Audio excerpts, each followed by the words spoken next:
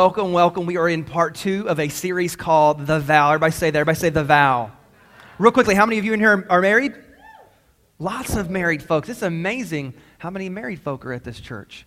How many single folk out there? You're single, you're not married? Quickly scan the room as fast as you can. Leave the, you never know. You never know. Last week we began this series with a message called Finding the One.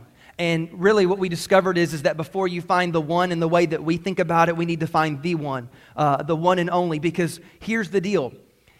Without God in the midst of the marriage becomes incredibly, incredibly difficult.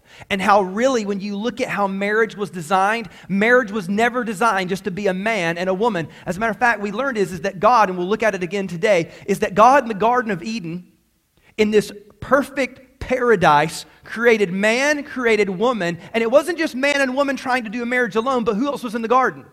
God was in the garden. So marriage's original design was not man and woman, it was man, woman, and God. And that is how marriage is supposed to be. And if we get away from that, or if we stray from that, we see that everything unravels. And if you look at America's history, what you'll find is this, is that the further and further we have gotten away from God, you'll see the rise of divorce and the rise of cohabitation for a number of different reasons, but all rooted in the fact that God's just not in our marriages anymore. And I'm going to give some of you some incredible hope right now. Are you ready?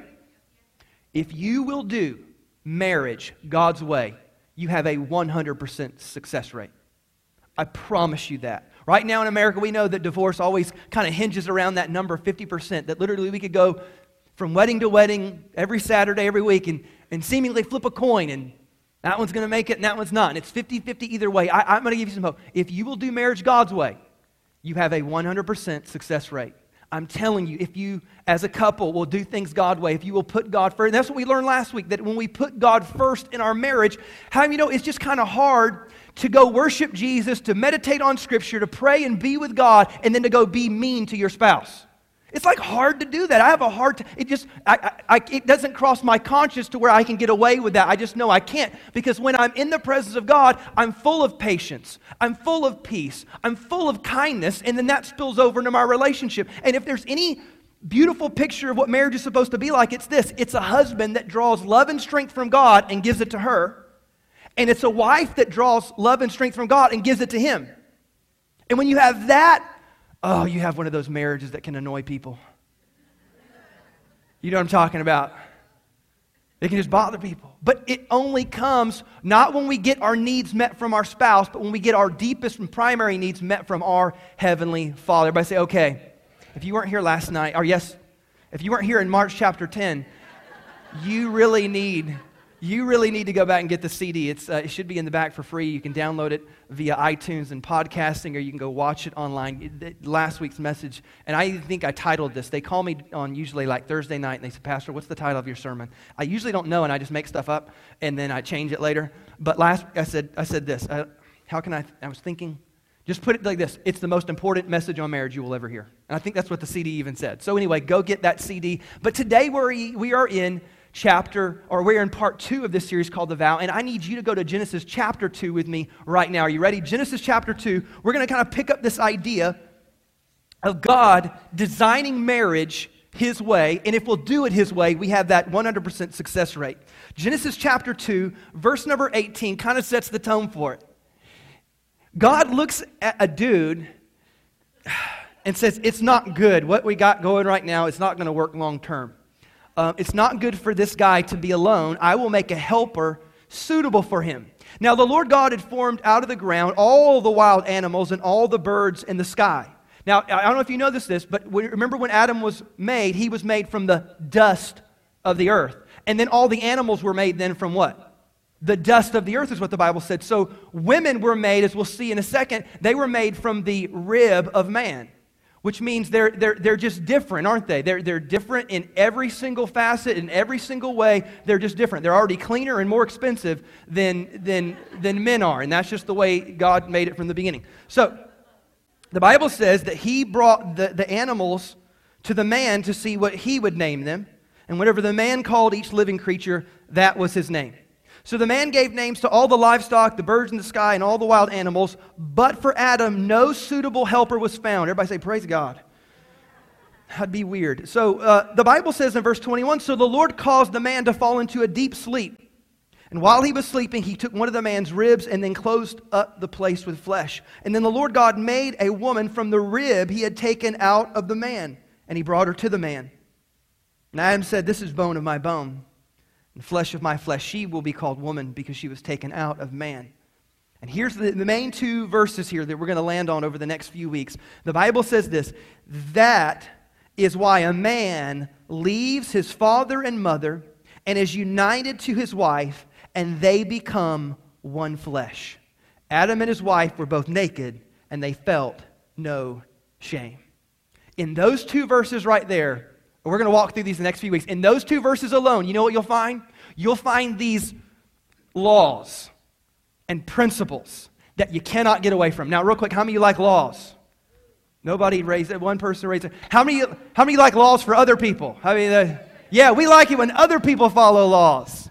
We like for us to be somewhat free from those laws. But here's the deal. When we see these ideas that we're going to work through, these are laws and principles that are unbreakable. And here's what I know about laws. Laws don't care if you know about them or not. Did you know that? Like for instance, like the earth is built on certain physical laws, like the law of gravity, right? Do you know gravity doesn't care about you? It just is, isn't it? So like you can go on top of a building, be convinced you can fly like a bird, and then you can fall down and get hurt and be like, but I didn't know. And this is what a lot of kids do, isn't it? We put capes that we think have powers. Did you ever do this when you were a kid? And you put on a cape and you feel like, I'm like Superman, and you try to jump off stuff. Did gravity care? No, of course not. And I got hurt a bunch as a kid, and I have all kinds of bruises and scratches and all kinds of bad things that happened to me as a kid because I just didn't understand certain laws of physics. Here's what I want you to know about these laws. Whether you know about these laws or not is irrelevant. And here's the other thing you need to know about these laws. You can't break them. There's an old saying even in our criminal justice system that you can't break the law, you can only break yourself against the law. That's the way these laws work. And when we walk through these, what you're going to see is there are these principles and laws that God has set in motion. And if we don't know about them, we're still going to be, unfortunately, subject to the consequences of them. And if we just decide to say, you know what, I know that's what God said, but I don't care, we're still going to suffer the consequences of them. Because these are laws that are unchanging and unbreakable. So before we begin, let's bow our heads and pray one more time. Father, we pray that our heart would be open, that our mind would be open. God, we pray that your grace would be in this place. Lord God, we're going to hear some stuff that's going to challenge us. We're going to hear some stuff that might make us uncomfortable. We're going to be challenged to maybe make some corrections and decisions. But God, we pray that your grace would be here, God, to give us strength and to make sure that no matter what we hear, no matter what decisions we need to make, God, to know that your love is always for us and always over us, Lord God. And yet you are absolutely for our marriage success. So God, we pray and we ask that you'd be with us this morning in Jesus' name. So I say amen. You know it's bad when like the preacher gets up and says, I need to pray that grace be on you because of what you're about to hear. That's a bad sign, isn't it? This first law that we will look at is so hidden and so quick. Verse number 24, if we could go back and look at that verse again, the Bible says this, that is why a man leaves his father and mother and is united to his wife, and they become one flesh. Now, there's a lot in that one verse, but the very first thing that we'll look at is this, is the Bible says that a man will leave his mom and his dad. Everybody say leave. If you go read an old school King James version of the Bible, it says you got to leave and you got to cleave. That you leave your father and mother and that you cleave to your wife. The very first law, the very first principle of marriage is this. It's the principle of priority. In the very first part of this verse, what you'll find is that God sets the tone and says a man will leave his father and mother. Now, here's a question I have for you. Who was their father and mother? Was there even a dad and a mom around yet? No. He's just getting it out of the gate. There's no even mom and dad to point to for Adam. Who made Adam? God did. But he says, I need you to know that this is a forever law because down the road, this is how it's going to work out. A man is going to need to leave his mom and dad. And here's what that word leave means. It basically is a Hebrew word. It's A-Z-A-B. It's a zab. And it means to relinquish or to loosen or to let go of. And what it meant is that in terms of priority of relationship, for marriage to truly work, a man, and it works both ways, a man and a woman, will have to leave the father and mother, meaning leave them as the primary relationship, and make marriage the primary relationship. And this is how it works, is that a guy leaves home, a guy goes out, and a guy takes a bride, and they cleave to one another. But before they do anything, they've got to make sure that, because how many know when you're a kid and when you're young, the number one priority relationship is who? It's mom and dad. Mom and dad who gave birth to you, that's who raised you, that's who fed you, that's who clothed you, that's who trained you, that's who raised you, and hopefully that's the one that launches you off. But what God is instituting first and foremost is this idea that there is no greater relationship once you get married than the relationship that you have with your spouse. It's not about mom and dad anymore. Now, does that mean that you just get to kick them to the curb and not care? Absolutely not, because when you read the rest of the scripture, it says to always honor your father and mother. So it's never saying that we diss them or disrespect them. They basically just lower down on the priority list, and no longer are they number one, but your spouse is your primary relationship. Now, nobody wrote that down, because most of it in this room are saying, well, duh. But here's the problem that I run into, because see, I hear a lot of stories, and I do marriage counseling, and I see this over and over, and I talk to a lot of husbands, and I talk to a lot of wives, and although many of us in this room would intellectually agree with this, most of us don't fully line up with this. This is why in counseling sessions, I'll hear things like this. I'll hear things like, well, you know what, he just works all the time. And when he gets home, he's tired, and then he just wants to rest, and even when he does get off time, he wants to go out and do something with his buddies. I hear stuff like this. She doesn't even know when I'm home. She's so busy with the kids in the house that anytime I want to be romantic or just to be with her, she's too tired. She's worn out. How many stories have I heard like that? How many? Don't raise your hand. Don't look at your spouse right now. It's not elbow time. But think about it. How many times do we feel that sense in our marriage, that we feel like the kids are more important and work is more important and their hobbies are more important and there's just not enough time and we're not together like we used to be and we don't share moments like we used to have, and it's not like it was when we were dating, or it wasn't like we were when we were newlyweds, and we're just not the same anymore. We've kind of grown apart. Where do all these things come from? It comes from the fact that somewhere along the way we slowly began to walk away from this very first law, the law of priority. And here's my goal for you. My goal for you is that by the end of this day, that you kind of rekindle a righteous jealousy. I want you to be jealous for your spouse. I don't know if you've been... Now, how many of you know this is kind of a weird idea? Because if you read parts of Scripture is not good to be jealous. How many of you ever... Like, love is not... Like, go read 1 Corinthians chapter 13. You know, the one they read at weddings. Love is not jealous. It's not boastful. It's not all these things. And you're like, but Todd, love's not supposed to be jealous. Kinda. Not really. Because you know what? If you go read Exodus chapter 34, verse 14, you know what it says? It says that God is jealous and even his name is jealous. So how is it that God is jealous, but I'm not supposed to be jealous? Here's the conclusion. Here's the tension that we come down to, is that there is a righteous jealousy, and then somewhere along the line it crosses over into unrighteous jealousy. And unrighteous jealousy is when we try to possess something that's not ours, or dominate something that's not ours, or try to possess something that doesn't belong to us. There is an unrighteous jealousy. But when it comes to your spouse, can I tell you, there's a good, healthy, righteous jealousy. And I'm going to put it like this. If I ever see a dude hitting on my wife, we got problems. You're going to get words. Why? Because that's my wife. You don't talk to my wife like that. You don't look at my life. I don't want to hear no one-liners coming at my wife. I don't want you grazing her arm. No, you just back up off my wife. That's my wife. And same thing is true on her end, that she needs to have and wants to have a righteous jealousy, to where, you know, we were in the gym one time and there was this girl, you know, I don't work out with my wedding ring on. My guns must have been flexed and flaring that day. I must have had one of them size medium shirts on. My abs were coming through. And this girl, you know, and I went, because she wasn't with me at the moment. She was in a different part of the gym. And I immediately went over and told her this, what the girl had kind of said to me. And it was real sweet and mostly innocent. And first thing, where is she? Where is she? I want to know. Which one? And she did it with a smile on her face. But we just know. I love her. And I'm going to fight for her. Why? Because that's my number one. Outside of my relationship with God, and this is what you need to know, and we'll put it in these words if you're taking notes, is that God designed marriage to operate as the number 2 priority of life, second only to Him.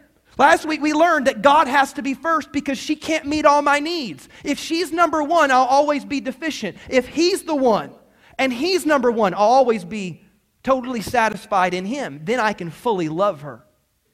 But if I'm not satisfied in Him, I actually can't fully love her, nor can she fully love me.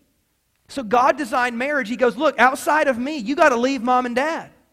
Mom and dad can't be the number 1 priority. And you know what that represents? Is everything else in life cannot be the number 1 priority. Once you get married, you have one priority then in terms of human relationships, and that's your wife. And you need to cultivate a righteous jealousy to say, that's my spouse, that's my husband, that's my wife, and nothing's going to come between us. As a matter of fact, when you read the rest of Scripture, you'll find God has this exact same feeling. As a matter of fact, when Israel starts to commit idolatry, you know what He calls it? He says, that's adultery.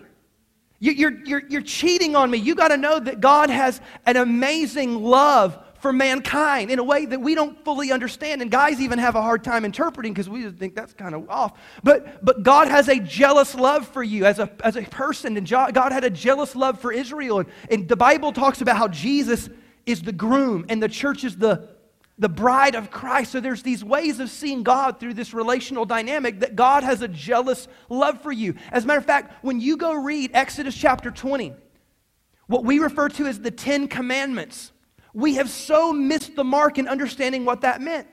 Do you know that the moment leading up to God giving the 10 Commandments parallels that of a Jewish wedding feast?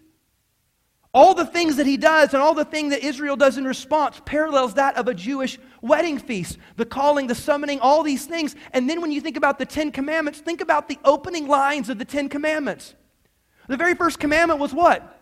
Don't have any other gods before me. You know what this was God was saying? Look, if we're going to be together, I got to be your one and only one. You can't be cheating on me. You can't have other dudes. You can't have other boyfriends. I got to be your number 1. The second one was don't have any idols. You know what He was saying? He's like, don't make me like everybody else. Everybody's got these little things and these little idols and these little things. No, don't cheapen me. Don't make me like everybody else. I want to be special in your life. He says, don't take my name in vain. What He was saying is don't take advantage of me. If we're going to be in a relationship, don't try to take advantage of my name. Don't try to do that. And then lastly, is to what? To honor the Sabbath. You know what He's saying? Hey, if we're going to be together, I want to spend time with you. Like we should have like date night. We'll have date day. We'll call it Sabbath. And you know what? I don't want you to work. I don't want you to do anything. I want you to rest and be with me. Do you see it now? Is that God has a righteous jealousy over you. And as a marriage couple, God wants you to have a righteous jealousy for one another. He wants you to be upset when other things kind of get in the way and intervene and become roadblocks in your marriage. He wants you to get upset about that and fight to protect that. And before you do any of that thing, we've got to realign all of our priorities. So before you kind of get off on a tangent, you've got to do some practical things. The first thing I want you to do is this, is I want you to actually define what your priorities look like.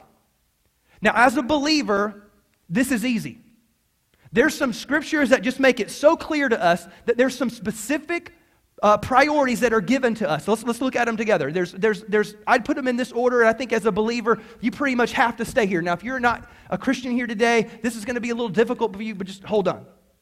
We know that as a Christian, as a follower of Christ, that God is our number 1 priority. And we talked about that all last week. But secondly, and what we're talking about today is that the number 2 priority of life is our spouse. It's your husband, it's your wife.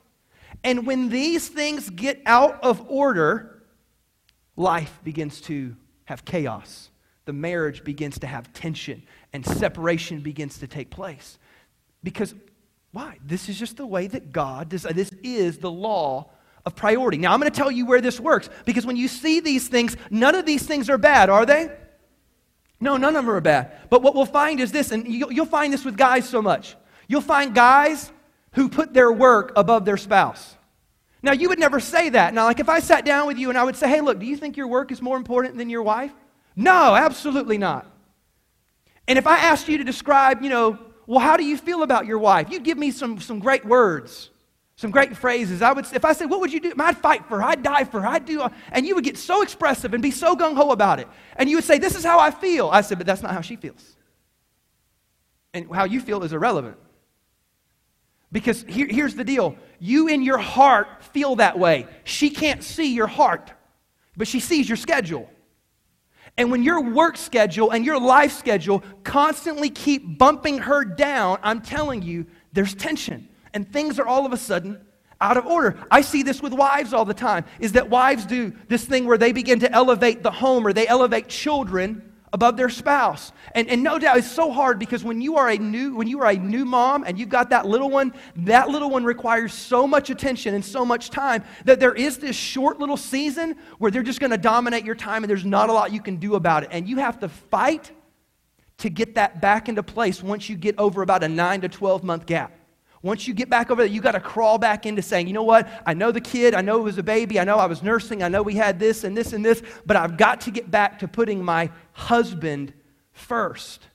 And here's the deal. When we look at these things, again, it's easy. Because see, guys at work, sometimes we get our self-confidence from our work.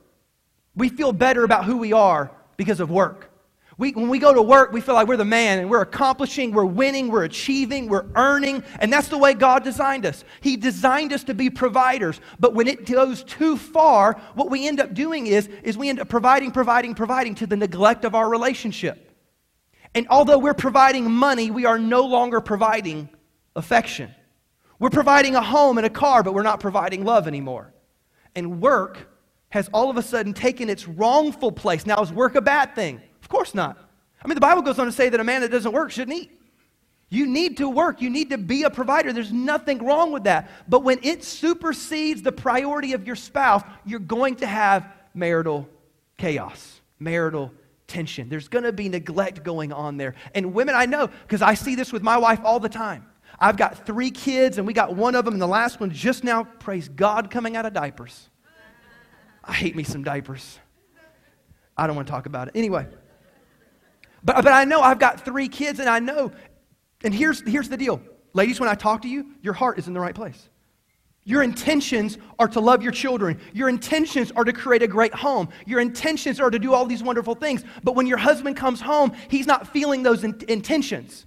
He's not always feeling that. And again, guys, I see this with the kids too. Many times as parents, we have these wrong ideas. And here's some of the wrong ideas that we have.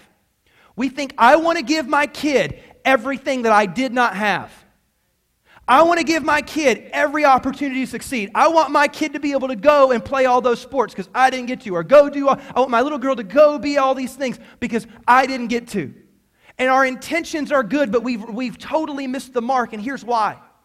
The most important thing that you can do for your children is model for them a relationship with God and a great marriage. That is the most important thing that you can do. Because here's the thing, is we think if we're going to do all these things for them, we're actually helping them. I'm telling you this, and you need to hear this. If your marriage is not first in your home, you are doing your children a disservice, and you are crippling their future more than you're helping it. Here's why I know that. Because you and I would all agree, for those of us who grew up in homes and saw things out of line and out of order and out of priority, we then grew up and did not know how to be successful wives or successful husbands.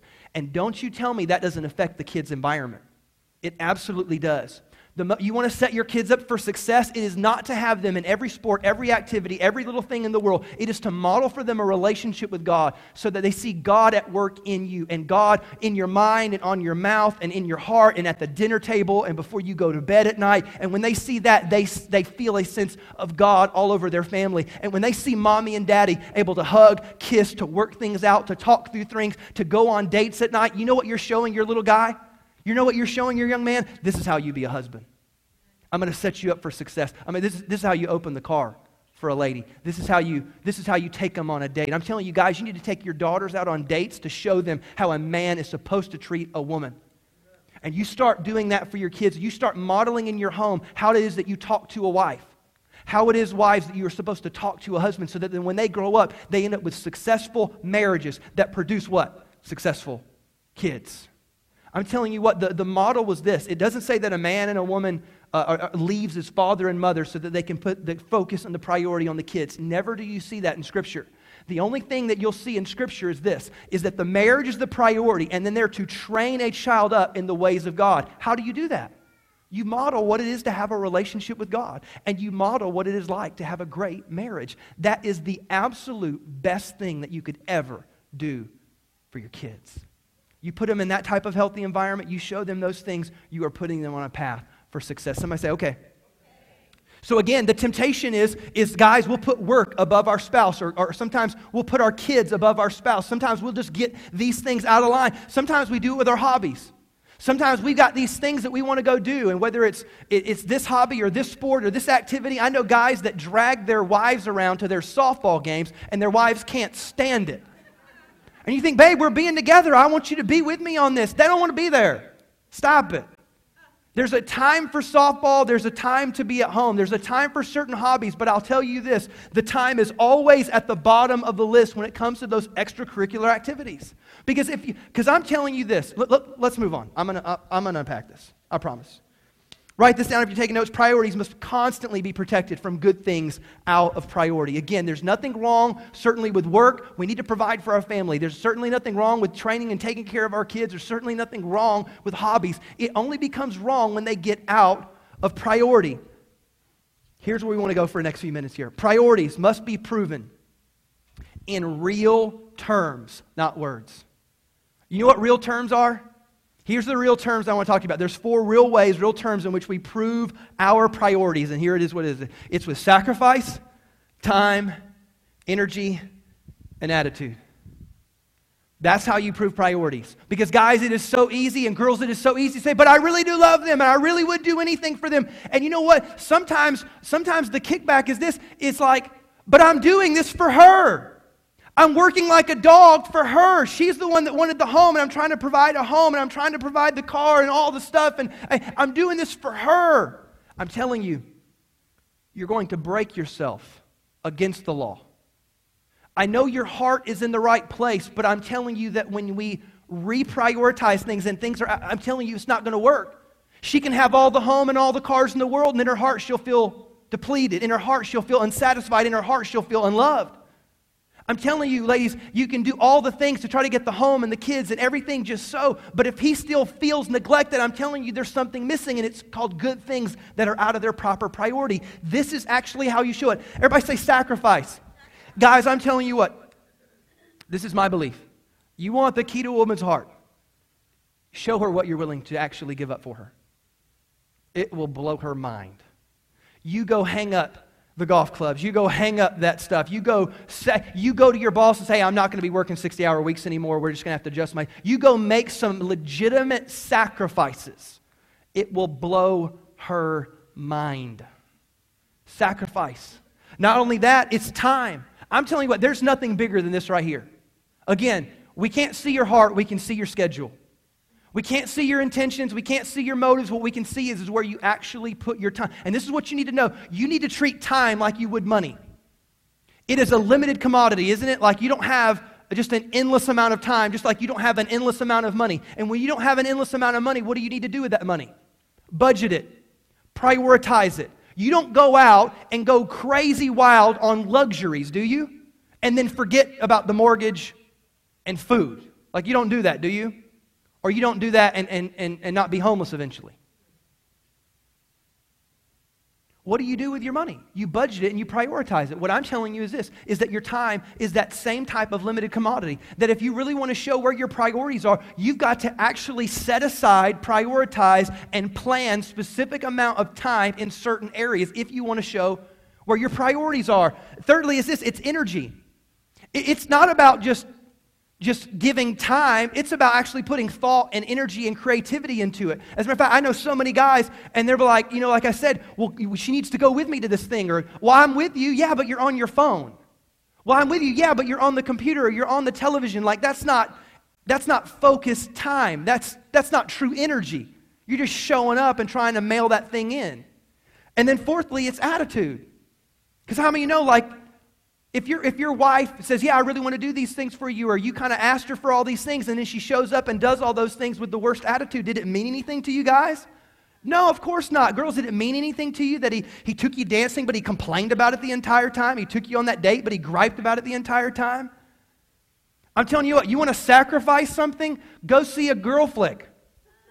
That's major sacrifice for a guy. If there's not killing in that movie, it's a sacrifice.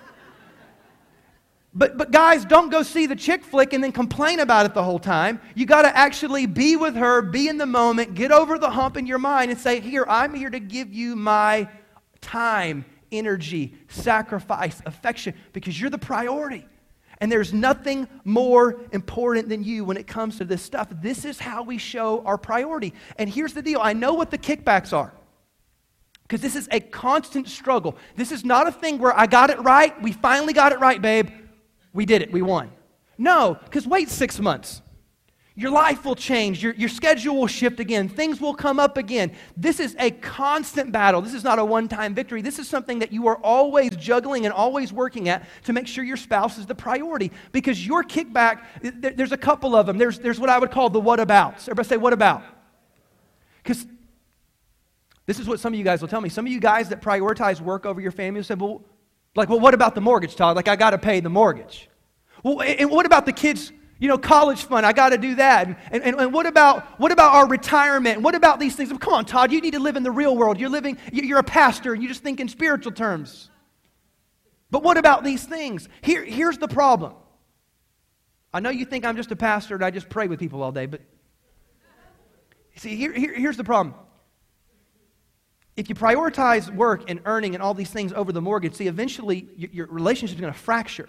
And then you won't be worrying about who's going to pay the mortgage. You're going to be worried about who gets the house in the divorce or how you sell it. I love you. Say like the kids' college tuition, that's going to be eaten up in attorney's fees. So I don't and then like the retirement, you won't be retiring together anyway. Because as soon as we break the law of priority, it breaks us.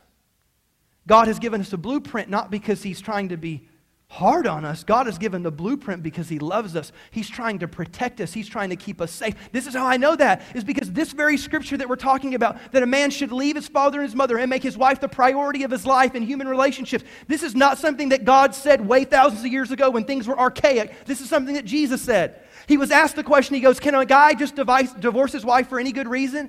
He goes, no. I'm telling you, this is the way it's always been, the way it's always will be. And this is what he says. He goes, for a man shall leave his father and his mother and cleave to his wife. And then later, Paul is dealing with practical marriages in the church during the New Testament time period. And you know what he says? He goes back and quotes this exact same verse. He goes, you want to see what a great marriage looks like? It's two people that submit to each other. It's a husband that loves his wife and a wife that respects and honors his husband. And they come together. Why? Because a man shall leave his father and his mother and be joined and united to his wife. This is a forever law. We can't break it. And when our marriage is not the priority of our home, things will begin to fracture. Things will begin to break up. Things will begin to fall apart. And so we got to get rid of the whatabouts. The other ones is when we. This is the other one. Because a lot of you, what you'll sit back and say to me today is, well, you're right, Todd. We probably should, but you don't know. See, right now, we got this thing going, and there's this thing going, and in probably about 6 months, this will begin to clear up, and in about 2 years, this will be done, and this will be gone. So when we have the mortgage is paid off, and when we have this set aside, and we're able to go do this, and we have all these future when-we, what I'm telling you is now. Because the problem is when you set the when-we's, when we get there, when we get this done, or when we have this, or when we finally settle here, I'm telling you, you're going to be so far down. This is why couples get down the road. Their kids have been the home or the priority of the home. And all of a sudden the kids go off to college, the kids move out, and the kids leave, and you look at your spouse and you don't know who they are anymore. Why? Well, when-we. We pushed it off so long. I'm telling you, you can't afford the whatabouts. You can't afford the when-we's. And now, here's what I want you to do as we close today. It's 11:17 if you're taking medicine. I always preach long when I talk about marriage. I love it so much. And I know the struggle, and I know what it's like to need to work at it and massage it and constantly. This is never a one-time, we got it fixed. It's always keeping our eye on the prize and always keeping that plate spinning so that it never falls down. And here's what I want you to do. I want you this afternoon, maybe it's on the drive home from church today, I want you to go and ask the big question. I want you to be able to look at your spouse, and I want you to ask him this question. What would you have me give up? Is there any schedule changes that you would like me to make? Is there anything that I put and you feel like is a priority over you? Me and my wife kind of have this on a regular basis. We don't really frame it in those words. We have a certain phrasing, and maybe you do too, and I hope you do. But we know there's certain seasons of life that are harder than others, and sometimes it's just personal. Sometimes it's her, and she's just going through a tough month or something like that, or sometimes it's just me. Sometimes it's us, and we're kind of getting at each other a little bit more than what's normal, than what we feel is okay. And we eventually step back and we ask this question: are we okay? And we kind of know that question, are we okay, kind of encapsulates a whole bunch of things. It's, you still love me? Do we need to talk about things? Is there anything on your heart? Is there anything that I've done? Is there anything that have I put something out of priority over you? And this is the question we ask. Are we okay? And we don't have this, it's not like a Monday schedule thing. It's not like every Monday night, are we okay? No, but every once in a while, if we ever feel like there's any tension at all, we look at each other. We did this just, I don't know, it was probably just a week or two ago. And it was just her. I loved her. There was nothing wrong in my mind, nothing wrong in my heart. She just had a week or something where things just were piled up and didn't go real good for her that week. And she just looked at me, and she was probably feeling a little bit of that. I didn't. And she just looks, are we okay? We're okay. I love you. We're fine. But we ask the question, is there anything in my schedule that you would want me to change? Is there anything that you think is out of priority in our relationship?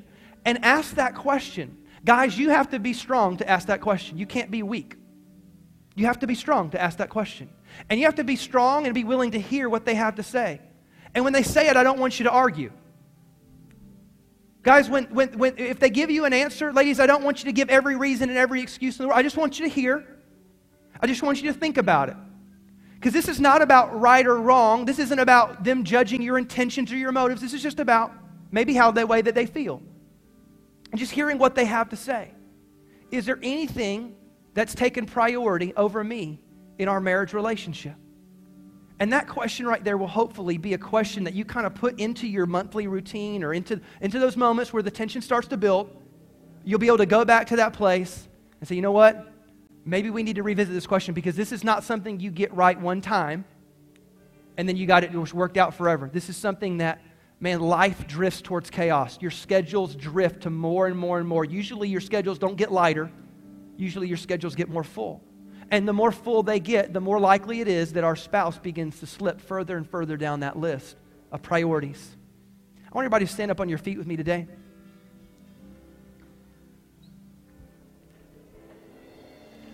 If you're in this place and you are married, I want you to just grab the hand of your spouse.